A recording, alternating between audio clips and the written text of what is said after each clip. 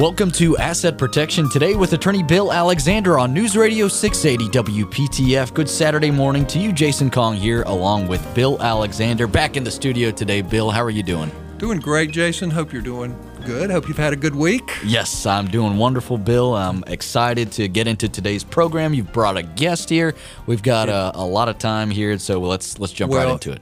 Absolutely. And it's my pleasure to have a terrific attorney with me as my guest. His name is Tom Sparks. His law firm in Raleigh is actually a relatively new firm, but Tom and his partner are not new to the legal game. He's a very experienced attorney. The name of his law firm in Raleigh is the Fiduciary Litigation Group. And so for our folks, we need them to know that basically with elder law, for seniors issues, and other folks too, most folks need fiduciaries. And now some people might say, well, what does that mean? What's a fiduciary? So I'll introduce Tom. Tom, hey. Hey, Bill. Hey, Jason. Thank you guys for having me here. What's a fiduciary?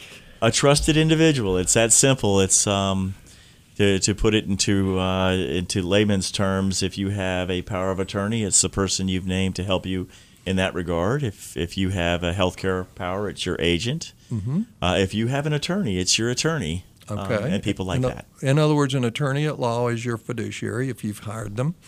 And, of course, your agents. Also, if you have a trust, your trustee is a different hat, but it's also a fiduciary relationship. And there are other ways you can have fiduciaries. And I thought it was really important to invite Tom because Tom Sparks is one of the best litigators in this area, in the state, and he understands issues for seniors because this is a focus area for his law firm.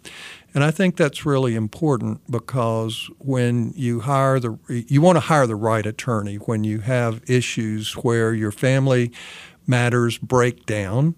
And oftentimes, at least from what I see in my practice, that when things break down, it's not always somebody that you don't know. It's not necessarily a scam artist who's a criminal. It can be a family member. It's somebody who you thought you could trust. So tell us about some of those issues, Tom. I think it's so important for folks to understand what's going on here.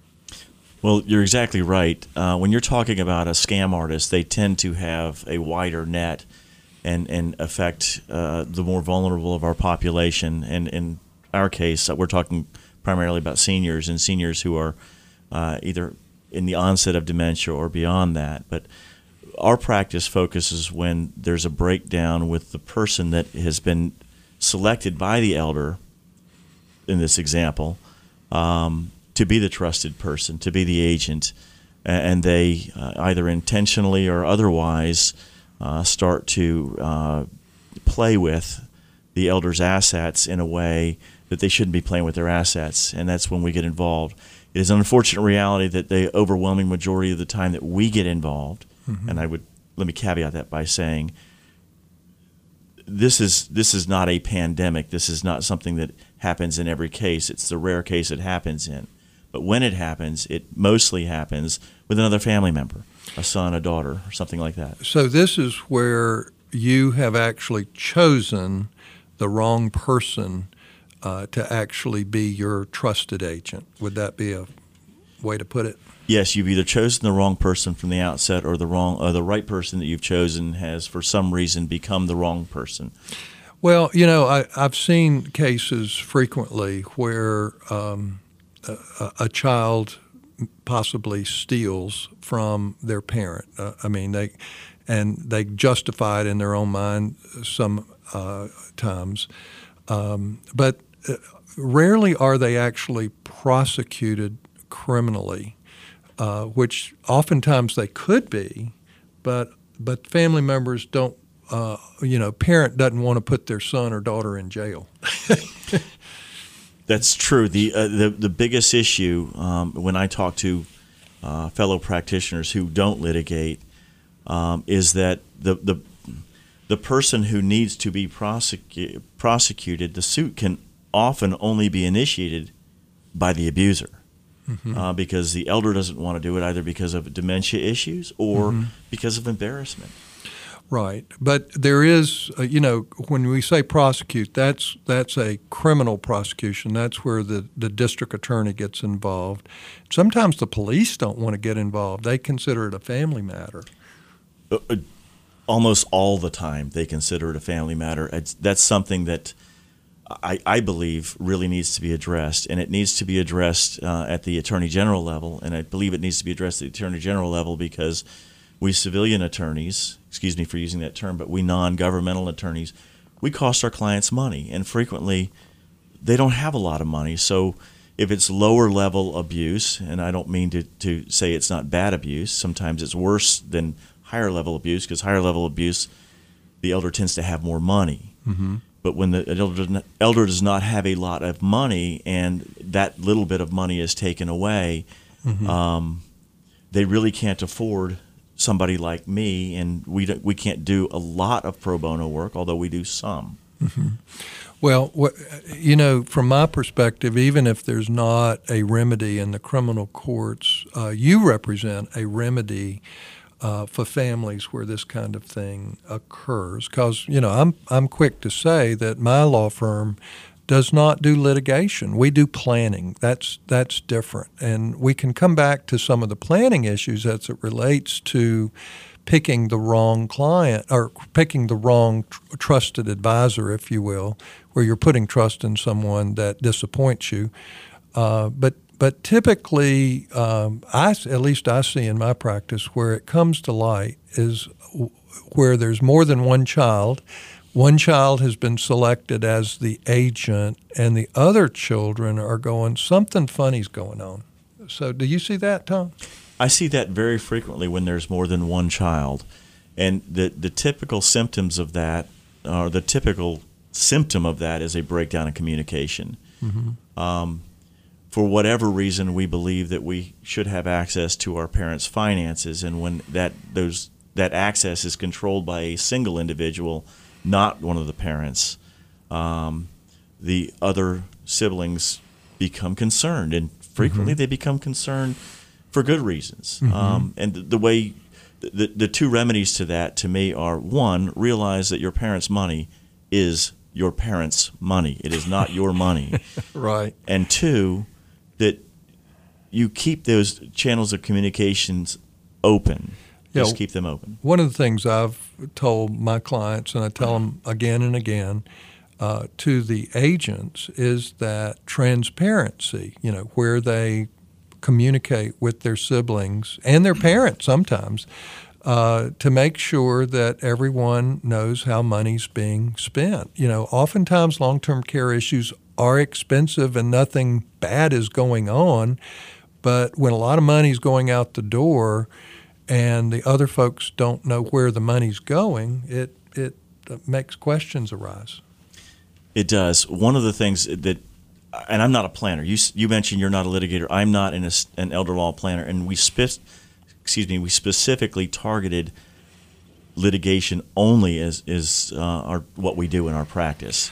And we do that so that we can help other attorneys and they can help us in this process. And one way you can help clients, in my opinion, seeing the back end of this, is to make sure that there is some reporting requirement, if not to the courts, then to other family members. Well, and I have seen breakdowns where going to your firm, the Fiduciary Litigation Group, is extraordinarily important, and oftentimes it's where a child is abusing the relationship, and it's not always about money, but oftentimes it is.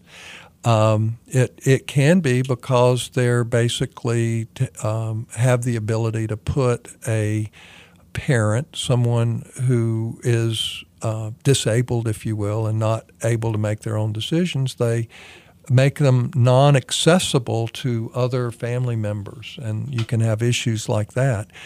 But it's not always a child. Sometimes it's a spouse. Sometimes it's a second or third marriage, and the spouse is taking advantage in ways that are not anticipated, if you will.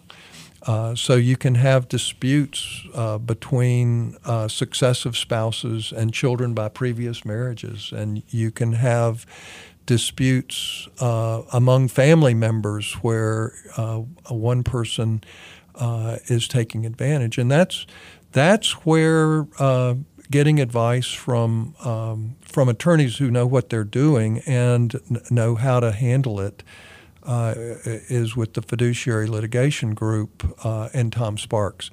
So, Tom, when someone comes to see you and one of these issues arises, how do you handle it?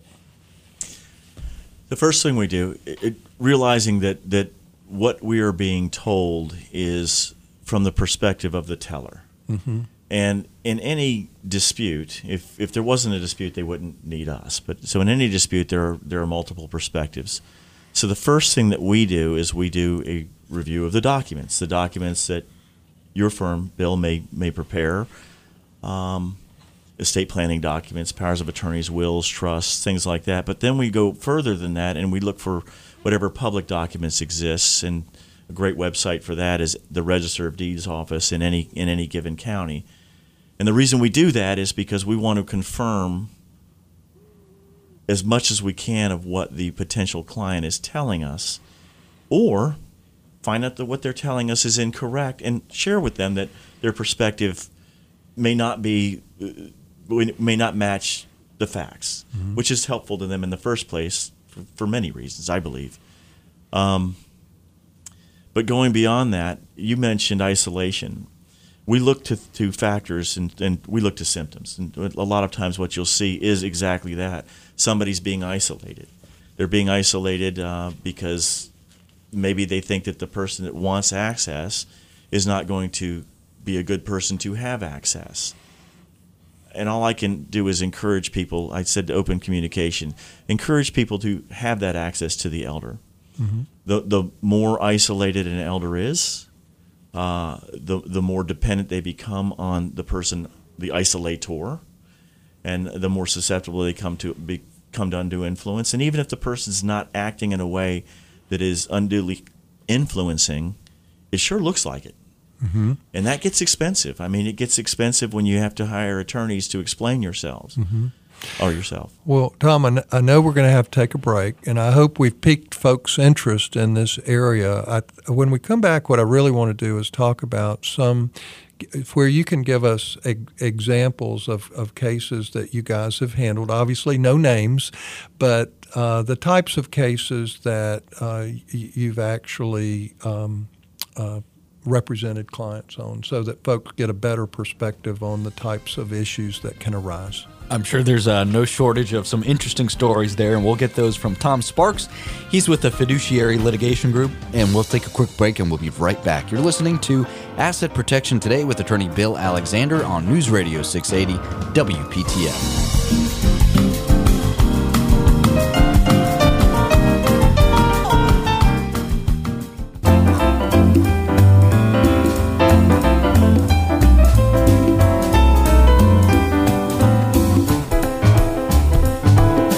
You're listening to Asset Protection Today with attorney Bill Alexander on News Radio 680 WPTF. You can find more about Bill at WGAlaw.com. That's Bill's website where you can find more information about him. You can listen to some of his podcasts, and you can also register for his free monthly seminars. We'll talk about that a little bit later.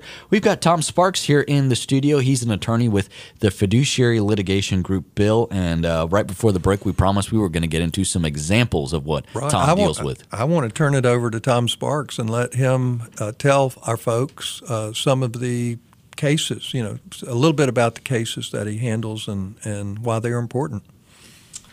Thank you very much, Bill and Jason. I really do appreciate it. I want to start out with the one where somebody is suspected of abuse but is not an abuser. Mm-hmm. Most people, mercifully, don't think like us attorneys, and so they tend to conduct their lives in very upstanding ways, but not in any formal sense. So I had a case recently where a son was looking after his parents, in the later years of their lives, right up until the time they died, and he commingled his parents' funds, which were retirement funds, Social Security funds, with his own funds, and meant no harm by it. Yeah, that would have been a problem if he was a guardian, but if he wasn't a guardian, then... he was an attorney, in fact, under a power of attorney, so it was a problem. Okay. And his sister rightfully had issues with what was going on because the records were very poorly kept. Sure. If they were kept at all. And so another attorney and I, her attorney and I represented him, worked through the issues together. And it was basically a gathering of information, a lot of information, to demonstrate that he wasn't doing anything wrong, but it sure looked like he was. So that's where we go back to the fact that the transparency, where he should have been keeping his sister informed and he wasn't, clearly. Exactly. And what we did was we made it transparent after the fact. Well, and of course, on the negative side, as far as the family is concerned, the lack of transparency ended up costing the family on both sides because the daughter needed to hire an attorney to sort things out appropriately, and she did the right thing by doing that. And, of course, the son, who didn't think he was doing anything wrong, needed to hire an attorney to to sort things out. To highlight the fact that he wasn't doing anything wrong. He was doing the right thing in the wrong way. But like I said, we don't all think like attorneys or accountants. Mm-hmm. And he was quite innocent in what he was doing. He just did it the wrong way. Didn't look innocent to the outsider, but he was. Sure, exactly. Well, tell us some others. Well, I will tell you a lot of them. We do will caveats, which means... Now, what does that mean? It's a challenge to a will. And basically, you can challenge a will because the person who did the will was not competent to do the will or was unduly influenced. And by undue influence, like isolated or had their assets changed or had their will changed or something like that by somebody who was doing the isolation and a potential abuser. Okay, so tell us a little bit more about undue influence, because people understand when someone is not capable of understanding what they are signing. Obviously, that would, if you signed a will under those circumstances, it would not be a valid will.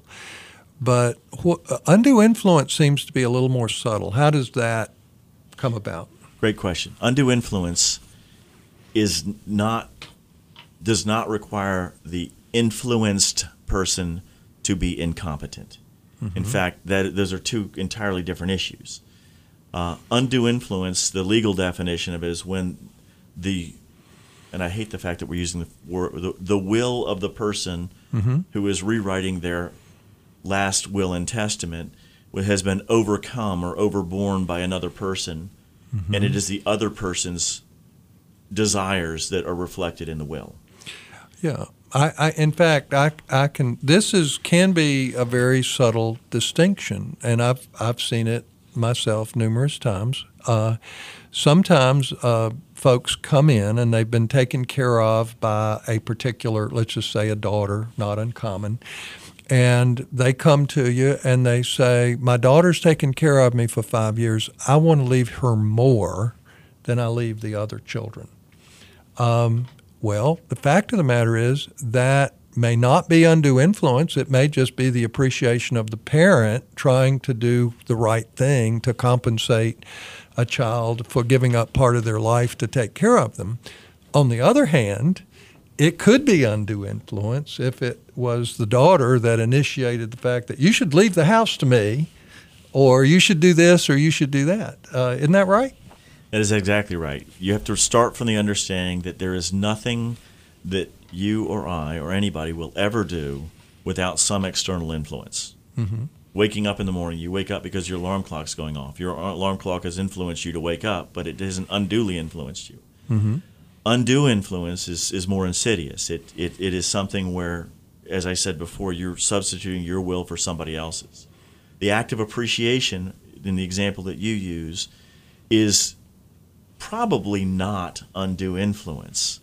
Undue influence typically occurs when somebody, to use a poker term, overplays their hand. They go for too much. The cases that we see are typically when one sibling, one child, has been completely disinherited. And I'm not trying to tell undue influencers to be more subtle than that and just kind of have somebody disinherited. But it's typically what you'll see is it's an elderly person who is mentally with it, but physically not with it, and they need help, and they become dependent on somebody. And when there is the implicit threat that help will no longer be coming if they don't change their testamentary documents, their trusts, their wills, whatever, they begin to change. They undertake the act of changing those documents. Well, I think you have to start with the fact that a person has the right in North Carolina. And now these laws can be different from one state to another, but in North Carolina, you have the right to leave your estate to anybody you want to leave it to, with one exception. Your spouse has a right to inherit from you. Now, unless there is a pre-marriage agreement or a post-marriage agreement of some sort where you give up that right, spouses have a right to inherit.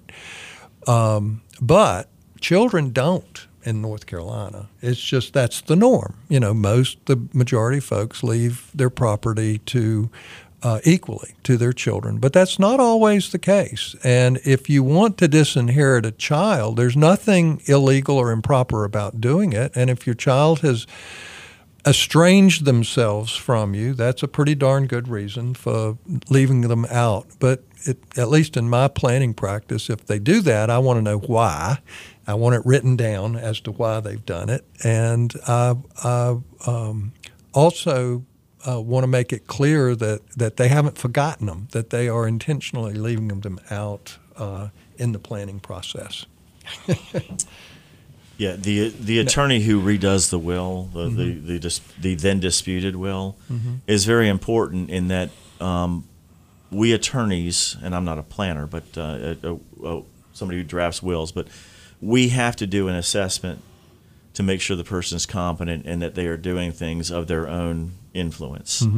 By the time it gets to me in these will caveat cases, I'm looking, as I said before, at symptoms. Is the person elderly? Is the person infirm? Does the person need help? Is the person dependent? Has the person been isolated by the suspected abuser? If not completely isolated, has the suspected influencer, abuser, kept the disinherited person from mom or dad? Things like that. Did the document completely disinherit the aggrieved party? Now, I will also tell folks this, because there are myths out there that you should leave someone that you don't want to leave anything to $1. Don't ever do that. That's the worst thing you can do, because that can really tie up an estate in ways that you don't want. If you don't want to leave somebody something, just don't leave it and say you're not going to leave them anything. But don't leave them a $1 or something that's de minimis, that's not worth having, because then they're not going to take it, and then they're going to tie up the estate, and it's harder to close the estate with the clerk of superior court. I'm going to take it one step further. There's something that we attorneys call an in terrorem clause, where you will say, if anybody contests this will, they're out. Yeah, so that's fancy language to saying you can't contest this document. Yes. So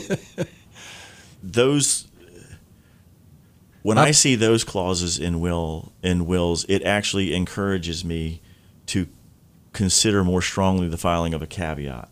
Because typically what you'll see is, I leave this person $5, and if they challenge the will, they don't even get the $5. Well,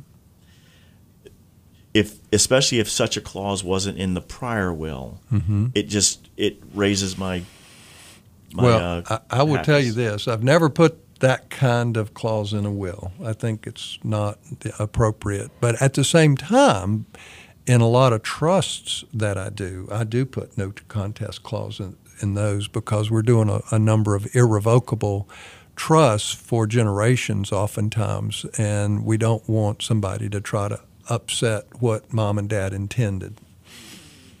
And by the way, I don't, in my practice, weighed in with the intent of upsetting what mom or dad practiced, because especially when you see documents that were drafted by a firm the quality of yours, Bill, they were done for a specific reason. And I'm not a Medicaid planner, for example, and so when I wade in, I can do as much damage as I am doing helping people, which is why I don't have a practice where I create the documents, because it leaves me free to make calls to people like Bill Alexander and ask questions before I just go stumbling into a situation, and have explained to me why particular documents were created in particular ways. Sure. Makes a difference. It certainly does. We've got Tom Sparks here in the studio. He's an attorney with the Fiduciary Litigation Group, and we're going to continue our conversation right after this. You're listening to Asset Protection Today with attorney Bill Alexander on News Radio 680 WPTF.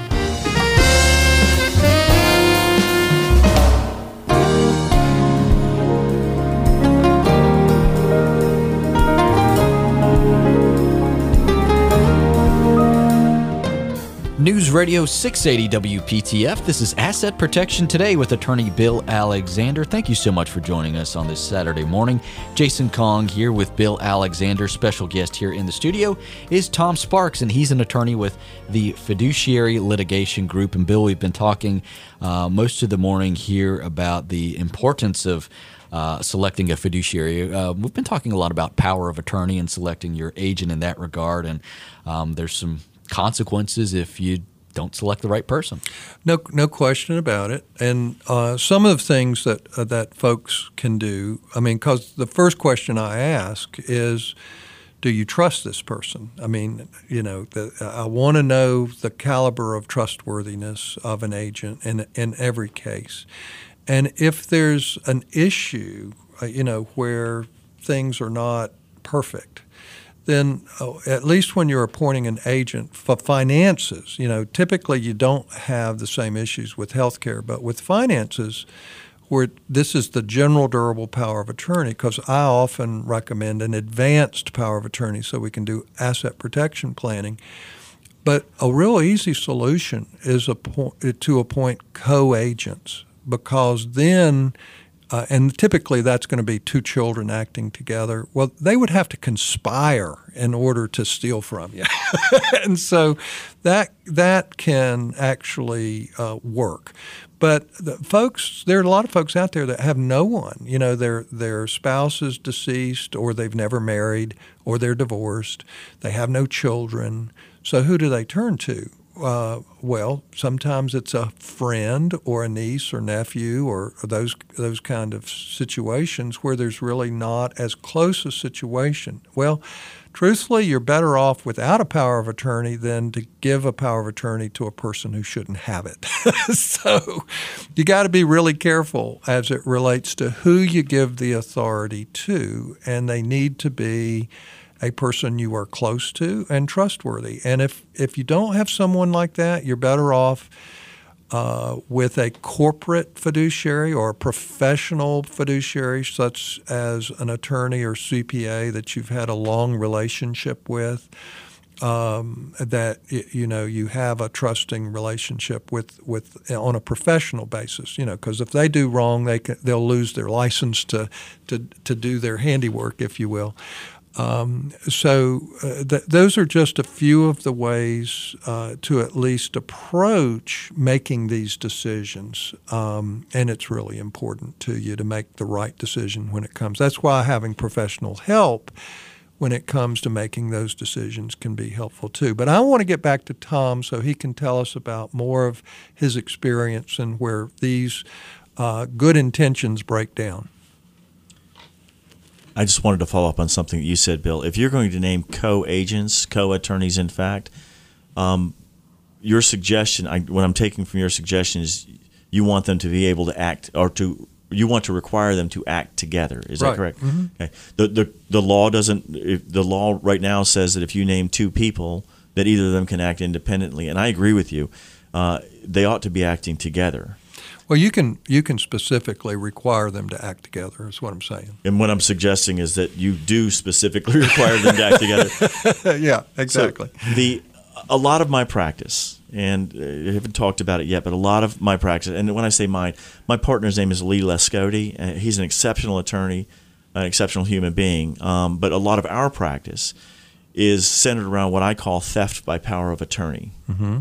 A power of attorney, an agent that you select, has a lot of power in your life, hence the term power of attorney. They have the power to change beneficiary designations on your IRA, on your retirement accounts, on your life insurance policies, on things that you don't even know that they're changing, that quite frankly keep those assets out of the probate process. Mm-hmm. And that's a lot of what I see. And so if it's out of the probate process, then a court's not looking over the shoulder. Exactly. So they will change that, and it's more subtle. You don't have to have an elder person change their will if you've basically disposed of all of their valuable asset by changing deeds on property, by changing insurance beneficiary designations, by changing the retirement account and brokerage account beneficiary designations. Exactly. And you can go to the bank and do what's called a POD, pay on death, which is a beneficiary designation, or with brokerage houses, a TOD, transfer on death. Same thing. It's a beneficiary. And typically a power of attorney is going to have that. Now, what's interesting is that these same areas where these documents can be abused by a wrongdoer are the exact same powers that we need to use effectively to protect people's assets, particularly as seniors. So because oftentimes we are protecting assets by transferring assets to a spouse, particularly with Medicaid planning. We are changing beneficiary designations. We are creating irrevocable trusts and the like. Of course, when we do it, from a professional perspective, we're always doing it with the estate, the ultimate estate plan in mind and consistent with that estate plan, which a wrongdoer would not be doing that. And you use the pronoun we. You are doing it with the person whose money it is. Correct. I'm talking about situations where the elder doesn't even know it's been done. Right. And in fact, the disinherited person, I'm saying disinherited in the wrong context here, but the person who has been removed as the beneficiary doesn't even know it's happened until after the elder has passed. Right. And actually it's very, very difficult to undo what that's been done, because you first have to discover it, and you don't really know how much is involved when it doesn't go through probate. You don't see how much money's involved.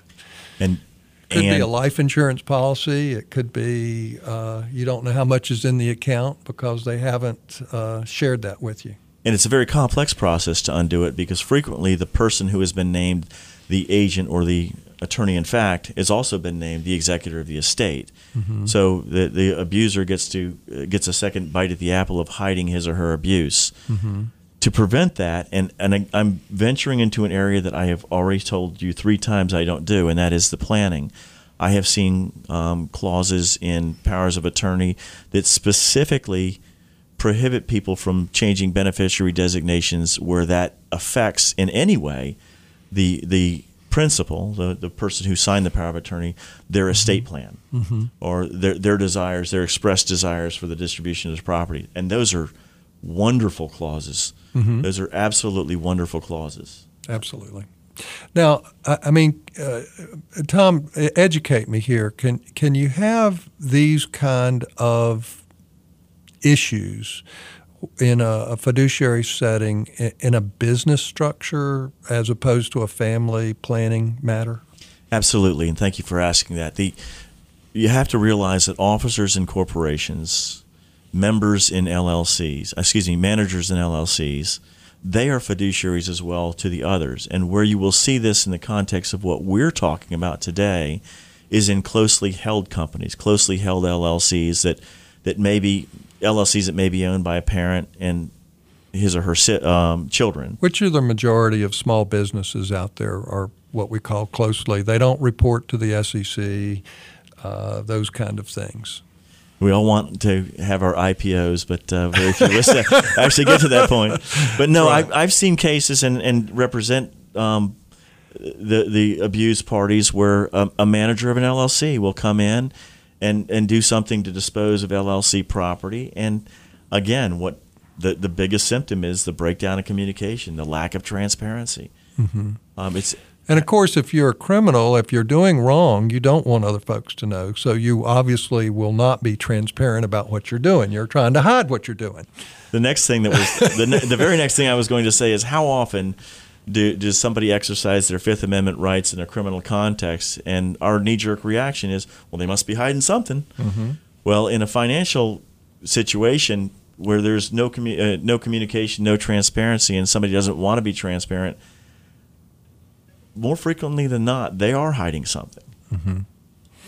Well, that's important, and so that would be a type of case that you would handle in the fiduciary litigation group, then I take it. Yes, absolutely. Very good. Well, we're going to continue our conversation with Tom Sparks, as Bill just mentioned. He is with the Fiduciary Litigation Group, and we'll be right back right after this. You're listening to Asset Protection Today with attorney Bill Alexander on News Radio 680 WPTF.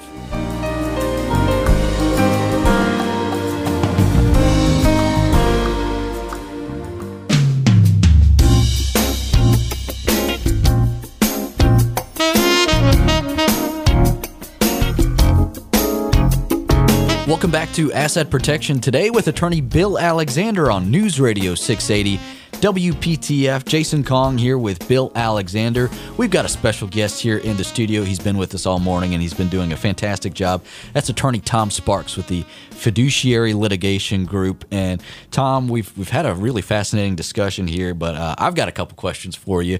You've brought up some examples of family dynamics, and there may be some people listening right now in the WPTF audience that may say, "Hey, this sounds kind of familiar. Or, this is something that I'm interested in finding more about." We've discussed the importance of communication. If someone suspects maybe some funny business going on, should they talk to their family member, or should they immediately get in touch with the Fiduciary Litigation Group? What's the best approach if you suspect something? I'm going to give you a lawyer answer. It Okay. depends. Here's what it depends on. I always encourage family members to talk before they talk to an attorney. Communication doesn't improve when you initially get an attorney. It tends to shut down until we figure out what's going on and open it back up. If what you're suspecting is one or two acts that can be construed as abuse but may not be abuse, I'd talk to the person. I'm going to give a very personal example. In my family, my younger sister is my parents' attorney, in fact. She may have gone to a bank. She didn't, but she may have gone to a bank and added herself to my parents' bank accounts in an innocent way, just to help them with their finances. The appropriate way of doing that would be for her to add herself to their accounts, specifically designated as, POA. And I can say that happens all the time with families, because that's the way the banks typically will set it up unless you direct them to do it differently. So if she did that, certainly that might look like she's trying to take my parents' money. I can tell you that, I've known her for a long time. She's not like that in any way, shape, or form. So I would talk to her about that. If, on the other hand, I learned that she had changed the beneficiary designation on every single asset that my parents had, I might talk to an attorney first, because that takes a lot more explaining. It's a lot longer conversation with her. There may still be an innocent explanation, but now you're venturing into territory where you probably need some protection going into that conversation. Again, low level, please talk to him first. Don't come get me.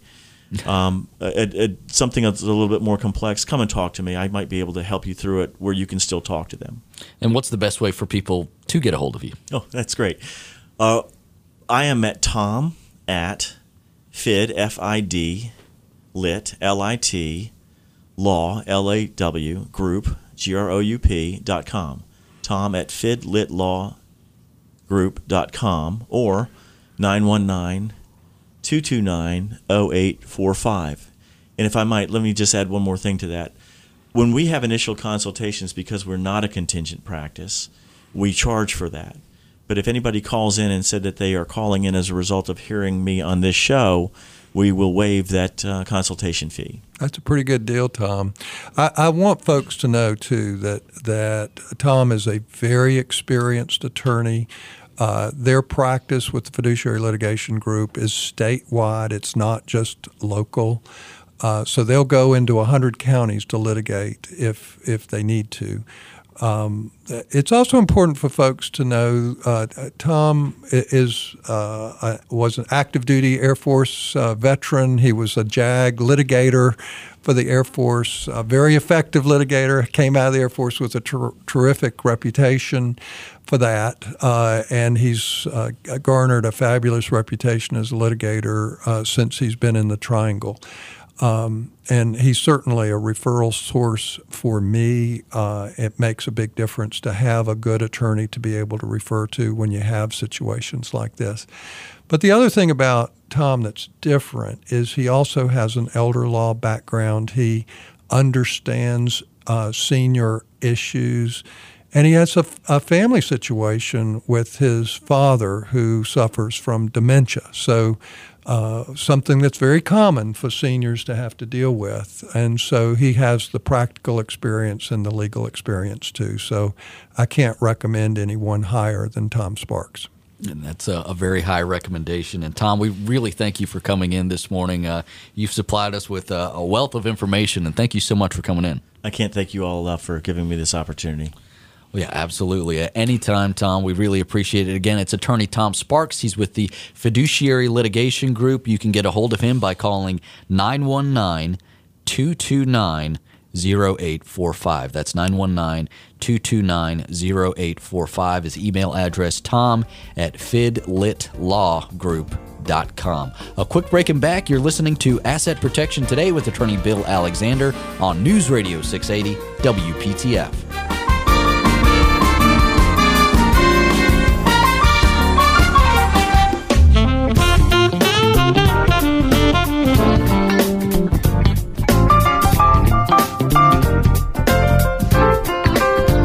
Welcome back to Asset Protection Today with attorney Bill Alexander on News Radio 680 WPTF. I just want to quickly mention that you can find more about Bill at WGAlaw.com. That's WGAlaw.com.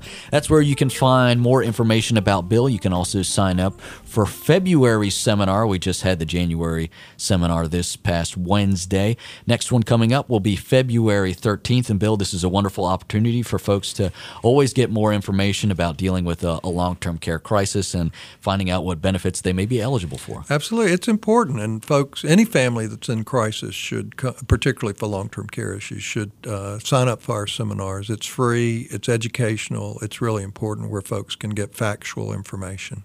WGAlaw.com is the place to do it. That's also where you can find Bill's podcast. He's got a wonderful series of podcasts available on his website.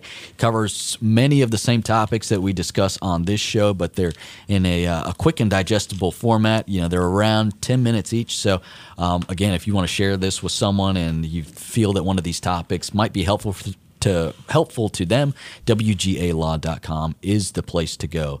We are out of time. On behalf of Bill Alexander, I'm Jason Kong, thanking you so much for listening to Asset Protection Today with attorney Bill Alexander. We hope you'll do it again next week. It's every Saturday at 11. Thank you so much for listening to News Radio 680 WPTF.